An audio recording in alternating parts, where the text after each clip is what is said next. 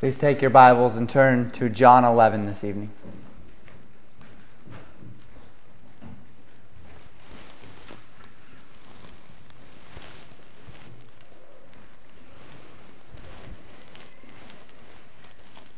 Today is Resurrection Sunday. As such, we have taken special care today to remember the victory of Jesus Christ over death through His resurrection from the grave.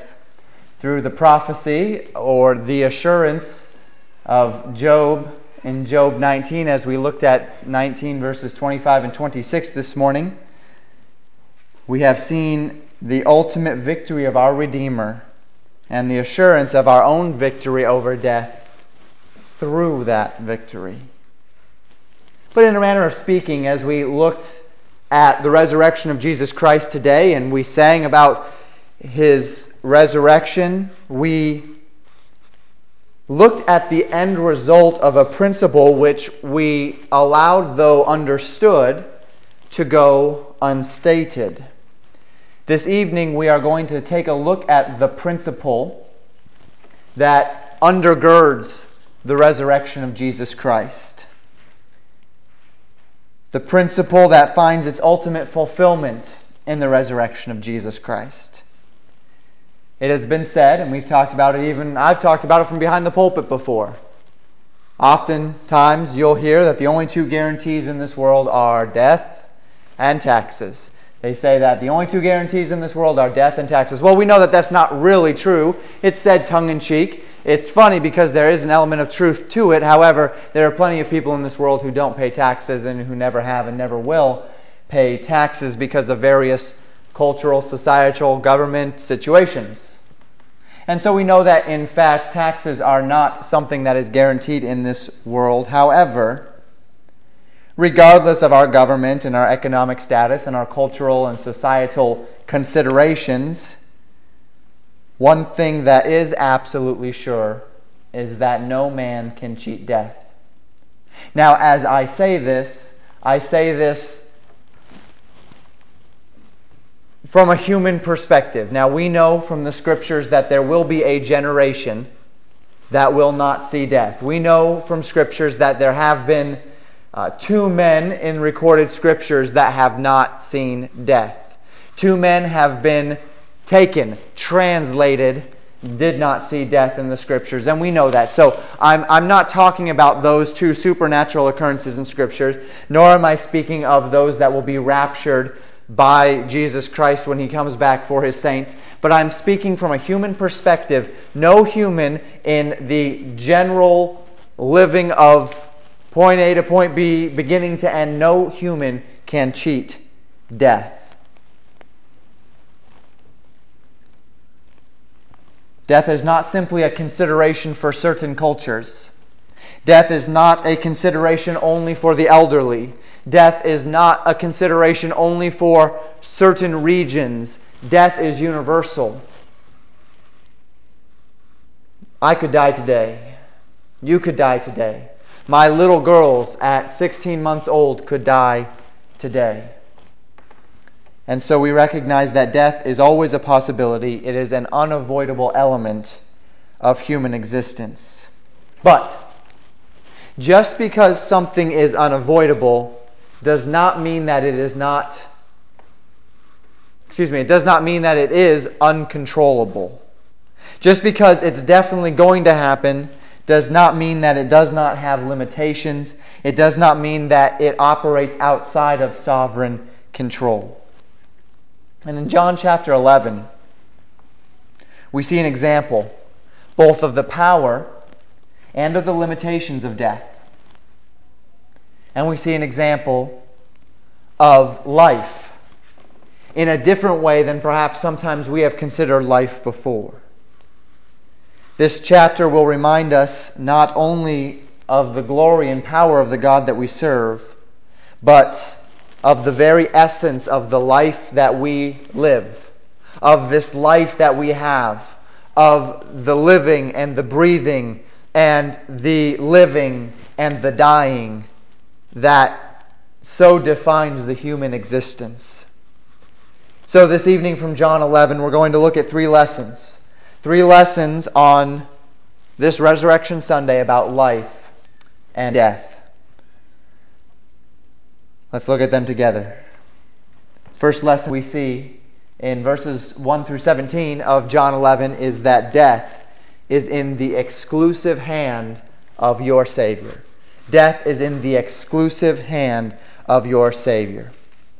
We left Jesus Christ last week in John 10 in the wilderness. He had exited Jerusalem, and going beyond Jordan, he went to the place where John had initially been baptizing. Now, we do not know where that was specifically, and we don't know specifically where he is in John 11 as we step into this chapter, but we do know that he's not in Judea. He may still be in the wilderness, or he may be in Galilee. Verse 1 tells us that a man named Lazarus was sick. Now, Lazarus lived in Bethany. This city of Bethany was a city just to the east of Jerusalem, and it was in Judea. Lazarus lived with his 2 sisters. One was named Mary, the other Martha. The Scriptures tell us that this Mary is the woman who anointed the Lord with ointment and wiped his feet with her hair. Notice what it says in John 11, verse 2. It was that Mary which anointed the Lord with ointment and wiped his feet with her hair, whose brother Lazarus was sick. I'm not going to go into Mary and this instance this evening, but I do want to mention this. This is very interesting at this point in the text because we find the account of Mary anointing Jesus Christ with oil in John chapter 12, the next chapter of Scripture. He just identified a woman by an action that she had not yet performed. He identified this woman by something which he would talk about in the next chapter, and that is very curious.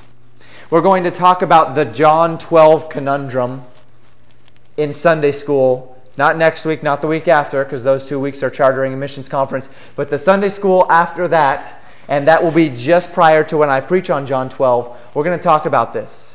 We're going to talk about some of the confusion, some of the identification problems, perhaps, with this Mary and with the events in the Synoptic Gospels surrounding the anointing of Jesus Christ with oil. So if you want to look into that over the next few weeks, you'll have a couple of weeks to dig in.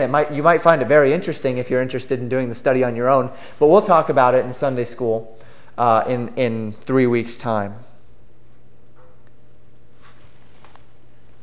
Jesus is told in verse 3 that Lazarus, a good friend of Jesus, is sick. And notice Jesus' response in verse 4. When Jesus heard that, he said, "This sickness is not unto death, but for the glory of God, that the Son of God might be glorified thereby." Jesus Christ says this sickness is not unto death. Now, this is important to note. Jesus said that this sickness is not unto death. Death is not the end result of his illness, but rather the glory of God. The end result, the intention of this illness is not that he should die, but that God should be glorified. Jesus, having heard of Lazarus' illness, the Scriptures say, abides 2 days in the place where they were. Following these 2 days, Jesus tells his disciples in verse 7 that they are going to go into Judea again. The disciples ask in verse 8, look at it with me, "Master, the Jews of late sought to stone thee, and goest thou thither again?" Are you really going to go into Judea again? Don't you know that the Jews of late have been seeking to stone thee? Do you remember John 10? Do you remember that about halfway through John 10 they picked up stones to stone him? They didn't. Do you remember at the end of John 10 again they picked up stones to stone him? Twice, just in the account of John 10, the Jews picked up stones to stone him. They have been of late seeking to stone Jesus Christ. And they say, you're going to go back into Judea when they have of late been seeking to stone you? Jesus' response, verses 9 and 10. Jesus answered, Are there not 12 hours in a day? If any man walk in the day, he stumbleth not, because he seeth the light of the world. But if a man walk in the night, he stumbleth, because there is no light in him. I referenced this passage of Scripture when I was preaching, when you were listening, way back in John 9:4. Do you remember back in John 9:4, Jesus stated that the day was the time that the Father had given him to work on this earth. Turn back very quickly with me. We'll just take a look at that verse to jog our memories. In John 9, chapter 9, verse 4, he says, I must work the works of him that sent me while it is day. The night cometh when no man can work. And so Jesus Christ there very clearly stating that God has given him a season with which to work. And so he has this season in which he has been given this opportunity and he is going to take it. Well, that helps us because in John 11, this is a little confusing. They say, should we really go into Judea? And Jesus says, are there not 12 hours in a day? If a man walk in the day, he won't stumble. What he is saying here is as long as he was in the world, he was the light of the world. So his window of ministry was the time that he lived upon this earth. In other words, he was saying this. Look, disciples, you are asking me if I should go do the will of my Father, and if it's a good idea that I do the will of my Father because these Jews want to stone me. Of course, I need to go into Judea. It's the will of my Father. And as long as I'm doing the will of my Father, until the day that my Father says it's time for me to die, I'm not going to die. So as long as it's day, as long as there's light, as long as I am walking in the ministry that God has given to me, I'm safe. You don't have to worry about me. You don't have to worry about the Jews stoning me because it's still my time of ministry. And until my time of ministry is over, they can't do a thing to me. Until it's God's will that I die, I'm not going to die. I have always admired those missionaries. We have missions conference coming up in 2 weeks. Those missionaries who have had that mindset and that perspective. That mindset that says, I'm going to go and I'm going to do the will of God, and until the day that God's will is for me to perish, I'm just going to do what He has called me to do. They are going to set aside the fear in their hearts of unknown people groups. They're going to set aside the fear in their hearts that they might perish in the ministry. They're going to set aside the fear in their hearts that they might not have enough money to eat the next day. They're going to set aside those fears because as long as God has ordained ministry for them, God is going to provide for them. And that's what Jesus Christ is saying here. He says there's 12 hours in a day. As long as I'm walking in the light, I'm not going to stumble. As long as I'm walking in the will of my Father, I'm not going to trip and fall. These Jews can't touch me until the will of God has allowed them to touch me.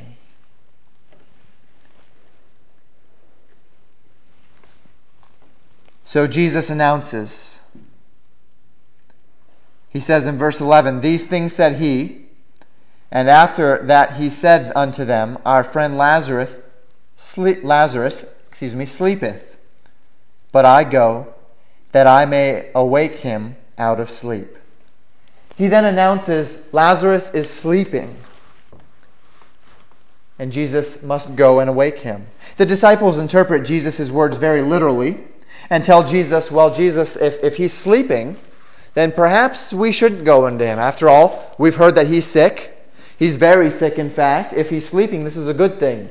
When you're sick, you need sleep. This is good. He's sleeping. This is good. Maybe we shouldn't wake him up. And so Jesus, recognizing that they had misinterpreted his word, says very clearly in verse 14, Lazarus is dead. Lazarus is dead. And Jesus Christ said what he said, the way he said it, for a very important reason. And notice what he says then in verse 15. I am glad for your sakes that I was not there, to the intent ye may believe. Nevertheless, let us go unto him. The disciples are quite confused now. Lazarus is sick. Jesus Christ is called. Jesus says, his sickness is not unto death, but that God may be glorified. And then he remains 2 days where he is. Then he says it's time to go into Judea, and the disciples say, is this a good idea? Jesus Christ says it's okay. Everything's going to be okay here. He says, Lazarus is sleeping. I must go awake him. The disciples say, this is great. He's sleeping. He needs to rest. Don't wake him. Lazarus is dead. But he said it's good that this would come to pass, that you might understand, that you might believe. Very interesting set of circumstances here. Thomas says this in verse 16. They're still confused. Notice what he says. Then Thomas, which is called Didymus, said unto his fellow disciples, let us go also, that we may die with him. They don't grasp the situation. They don't understand what is being said here. Thomas thought Jesus Christ was spiritualizing this idea of death, that he had died to self. Let us go and let us die with him. They're still confused. They don't understand. Jesus Christ says, this is okay, this is good, that you might believe. By the time they get to the grave, Lazarus has been dead 4 days. 4 days now he's been dead. Now we know from experience and wisdom that God is not the source of death. We know that sin brought death into this world, that sin perpetuates death in this world, and that death will continue only as long as sin continues. Death is therefore the ultimate attempt to strip God of His glory, and yet God demonstrates in the first 17 verses of this chapter that even death is on a short leash, that even death is under control, that even death cannot overcome the power of God. Can you see the tremendous implications of these statements upon the Christian life? Should the Lord tarry, every one of us will come face to face with death at some point in our existence. Now, we would all desire that that time come at an old age. But it may be that illness, or that accident, or crime, or persecution will bring death to us earlier than we would expect. Brother Grismore, in his testimony this morning in the service, had mentioned the trail of blood that we can trace throughout the history of the New Testament church. We would say that trail of blood began, as far as the church age goes, the martyrdom for the church, we would say that began with Stephen.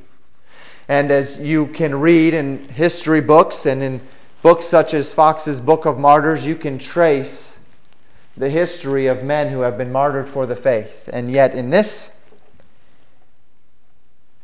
generation and in this culture, we have been supremely blessed by the degree to which our faith has been allowed and accepted in our culture. But death might come to us, it might present itself to us far earlier than perhaps we would like from a human perspective. But just because death might be outside of our control, this does not mean that death is outside of God's control. Just because things such as cancer, things such as accidents, violence, just because these things can be outside of our control, it doesn't mean that God is surprised. It doesn't mean that they're outside of God's control. The time and the circumstances of your death are in the hand of God. And this should do two things for us. This should bring about two understandings in our lives. Number one, it should give us confidence. Confidence not to be reckless with our lives, but also not to be timid with our lives. We can have confidence to serve God the way that God has called us to serve Him in the midst of danger and difficulty, because we know that God can and will protect us as we rest in His will. We talked about this very briefly with missionaries. The missionary can go into the jungles of Papua New Guinea, can go into the jungles of Africa, can go into the tundras of Russia without fear, because he knows that God has led him there. And where God leads, He protects and provides. It should give us confidence. Let's bring it a little bit closer to home. Should the Lord lead you to do so, you can go into the inner city of Minneapolis. You can pass out literature. You can witness to those in need without fear. Because where God leads, He provides. Should God call you to that ministry all the way across the country where there's no job security and where you're not exactly sure what's going to happen when you get there and when you don't exactly know what the people are going to be like, and should God call you there, you can go, because where God leads, He provides and protects.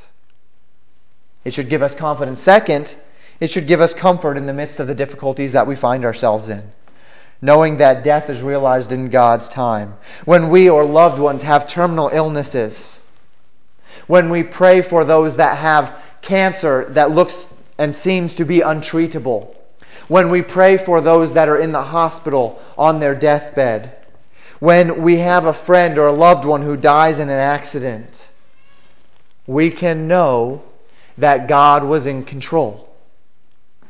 We can know that God knew what was going to happen. And that should comfort us in the midst of our sorrow. It can comfort us in the midst of our trials and troubles. Now, I do not want to die of a terminal illness. I do not want to die of violence or accident. But if I were to do so, I would trust and hope and pray that the people of my church and that my family would have comfort, knowing that God knew. And though it might be a tragedy, it's not outside of God's control. Death is in the exclusive hand of your Savior. Second lesson this evening from verses 18 through 45. Life is in the exclusive hand of your Savior. Life is in the exclusive hand of your Savior. Verse 18 tells us that Bethany was 15 furlongs from Jerusalem. 15 furlongs is less than 2 miles away. When they arrived, they found many Jews there attempting to comfort Mary and Martha. Verses 20 through 22 say that Martha, having heard Jesus was come, came, and notice what she said, beginning in verse 21. Then said Martha unto Jesus, Lord, if thou hadst been here, my brother had not died. But I know that even now whatsoever thou wilt ask of God, God will give it thee. Jesus responds in verse 23, Thy brother shall rise again. Martha replies that she believes in the resurrection and knows they will see Lazarus again. She says, I know, Lord, I believe in the resurrection. Verse 24, I know that he shall rise again in the resurrection at the last day. This statement leads us to Jesus' assertion of a second very important truth. We've seen that death is in the hand of the Savior, but his second assertion, verse 25, I am the resurrection and the life. He that believeth in me, though he were dead, yet shall he live. And whosoever liveth and believeth in me shall never die. And then he asks her, Believest thou this? Verse 27, she saith unto him, Yea, Lord, I believe that thou art the Christ, the Son of God, which should come into the world. Jesus' point was this, Martha, if you would send for me and eagerly desire that I would rescue your brother from the hand of death, why will you not now eagerly desire that I would restore your brother the gift of life? As Jesus' followers stood behind him, we see that Martha said, Yet even now, Lord, I know that God will give you what you desire. And yet as these disciples stood around Jesus Christ, there was a mental block in the mind of Jesus' followers that convinced them to some degree or another that Jesus Christ's power ended at death. Jesus could spare people from death with his miraculous power, but once death took hold, it seemed as though they believed Jesus had no power left in him. They perceived death to be the ultimate inevitability, even beyond the jurisdiction of Jesus Christ. Jesus Christ could do many miracles. He could make food out of that which he could make more out of less.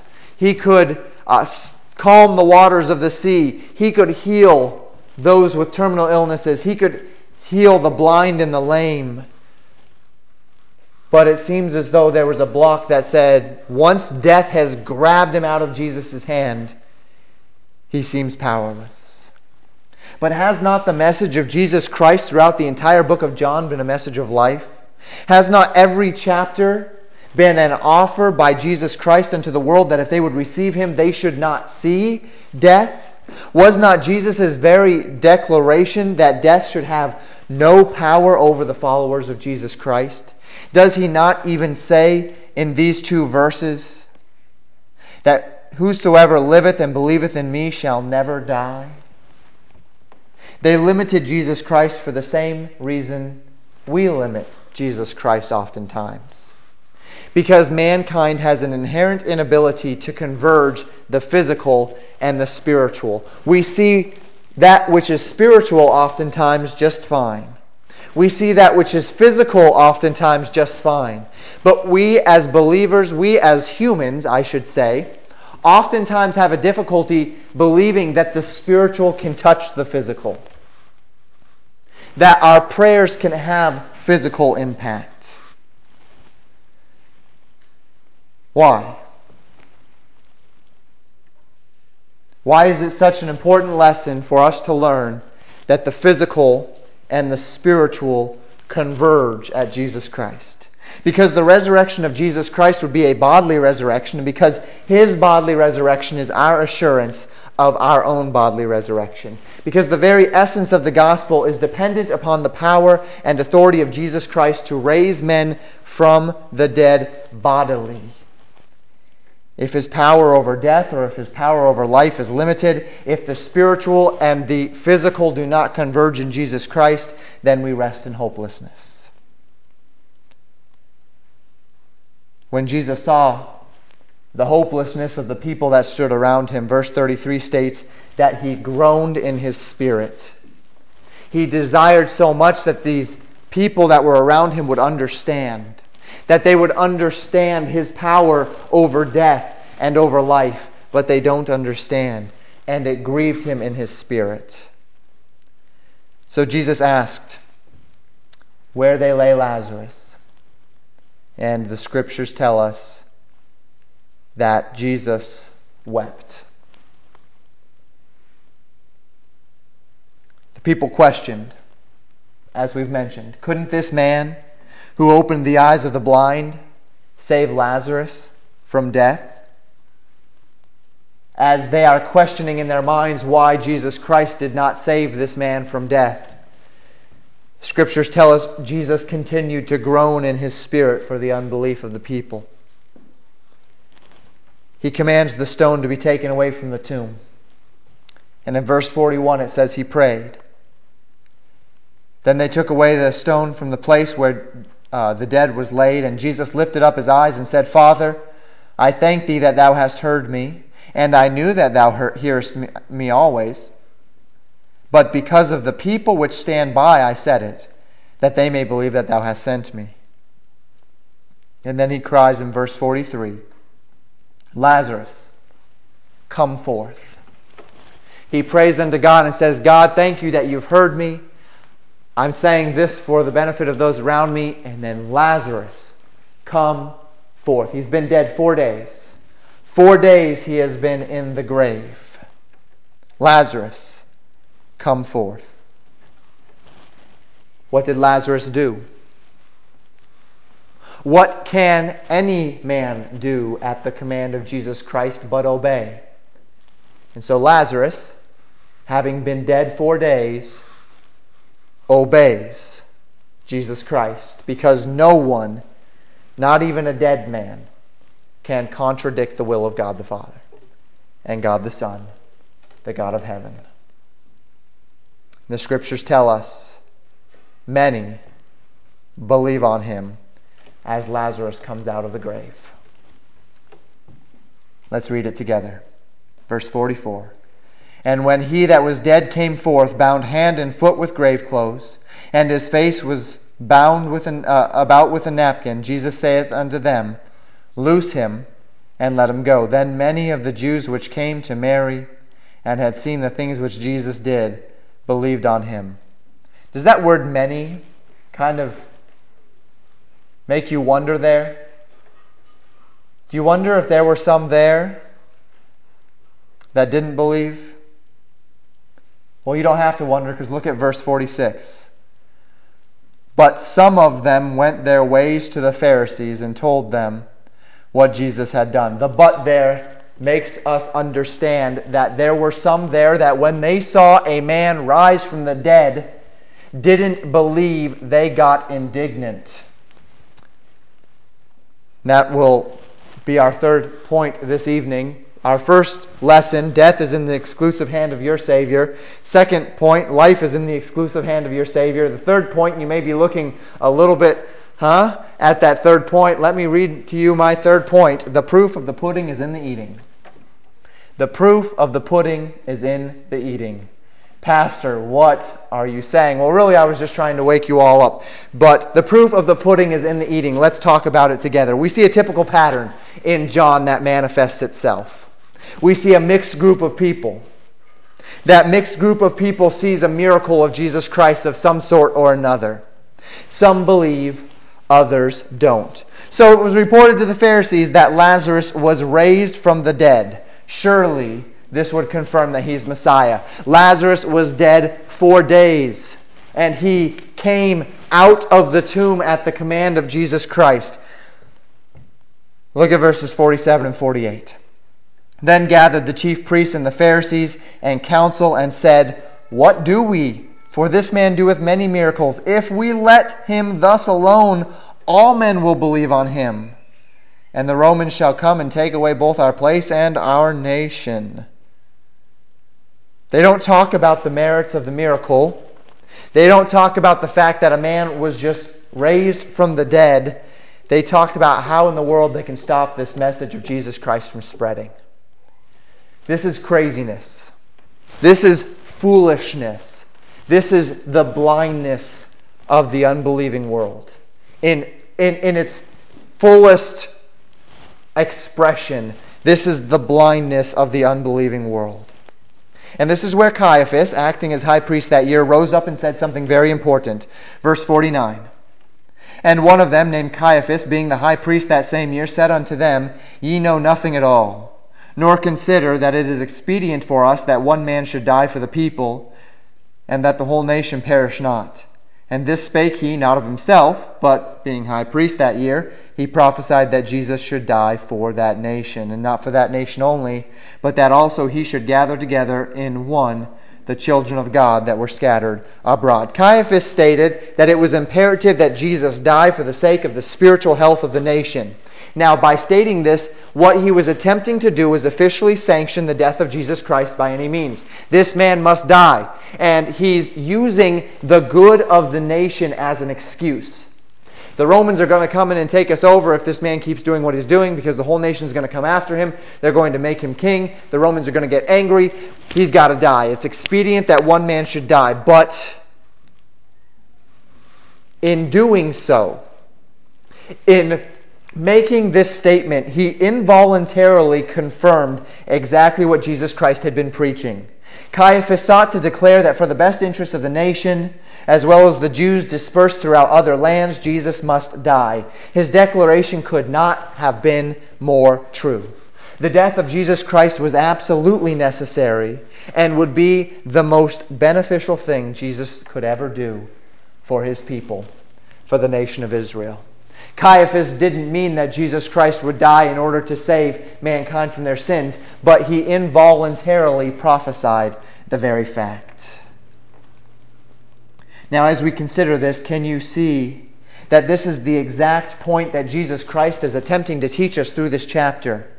Jesus was showing the world that death and life were in his hands alone. And here we have Jesus' enemies seeking to do what they perceive as the worst thing for Jesus, but in fact, in their attempt to do what they believe to be the very worst thing for him, it will be the very thing that Jesus Christ needs in order to fully establish and demonstrate the truth of his message and of his authority. Because death and life are in the hand of our God. In God's time and in God's way, Jesus will need to die for the sins of his people as well as for the world. And these wicked men would be the means by which God would bring that to pass. And so I say that our last point is this. The proof of the pudding is in the eating. The old expression means this. I can tell you that my wife makes good pudding. I can describe the delicacy of the pudding as I eat it, as I consume it, as the pudding enters my mouth. And you know how those glands kind of tingle on the back of your throat sometimes when something that you've been anticipating touches your tongue? And I can tell you about how my glands tingle when the spoon enters my mouth with my wife's pudding on it. But the proof of the pudding is when you eat it. The proof of how good it is when you eat it. We have warped this statement and we say it this way today. The proof is in the pudding. The proof is in the pudding. That's how we put it today. That is really just kind of a butchering of this old statement. The proof of the pudding is in the eating. In much the same way, Jesus Christ could declare his power over life and death verbally. He could demonstrate his power over life and death through Lazarus. But these final words, this prophecy of Caiaphas, what is about to happen in the chapters to come, it all shows us that even in the hearts of men absolutely opposed to the will and the work of God, there is no escaping God's sovereign control over life and death. These very actions, the very actions of these men confirm that which they are attempting with every fiber of their being to deny. They are attempting with everything that they have to prove that Jesus Christ is not Messiah, and every attempt on their part to prove it is only going to prove it more true. Because the proof of the pudding is in the eating. Because when Jesus Christ will rise from the dead, when He Himself will resurrect, everything that He said is validated. Everything that He said is confirmed. Everything that He said is proven to be absolutely true because He just proved Himself, even in His own death, to be more powerful than the death that sought to take Him. And that is what Resurrection Sunday is about. It's about the proof of everything that Jesus Christ said in His life, validated through His life after death. As we close, let's consider some important questions. Death is in the exclusive hand of the Savior. We know this, but do we live this way? Has your fear of persecution, of injury, of death, of harm, hindered the direction that God has attempted to point you? Are you so afraid of the physical consequences of serving God that you're frozen into inaction? It could be very minor. It could be as much as being afraid that somebody is going to persecute you for sharing the gospel, all the way to being afraid that you can't go to the mission field that God has called you to go to. Has there been a fear in your heart that has bound you against God's will? And again, this should not lead us to recklessness. We have a responsibility before God to be prudent, to exercise discernment, to work within the understanding that we have of God's will. But God forbid that our fear of death or pain or persecution should keep us from a mission field, should keep us from evangelization of a bad part of town, should keep us from serving God in the midst of injury or illness. God forbid that we should be shackled by the fear of a death that is entirely in the hand of our Savior. We see as well that life is in the exclusive hand of our Savior.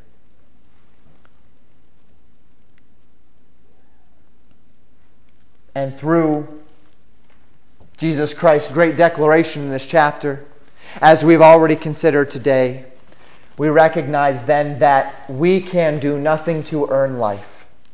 We can do nothing to secure for ourselves eternal life.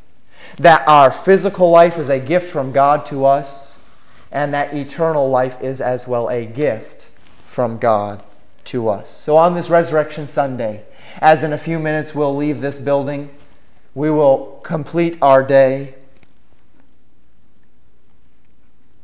We have an opportunity to refocus and remember the power and the purpose of God in life and in death. We've seen a principle this evening that undergirds that which we talked about this morning. The principle of life and death being in the hand of the Savior that undergirds what Jesus Christ did so many years ago when that stone was rolled away and the angels announced, He is not here, for He is risen, as He said. This privilege, a privilege whereby we don't have to worry about life and death. We don't have to fret about life and death. We can leave life and death in the hands of our Savior. Should give us confidence, both in this life and for our life to come. As well, it should compel us to greater service, greater worship, and let's not forget this last one, greater joy.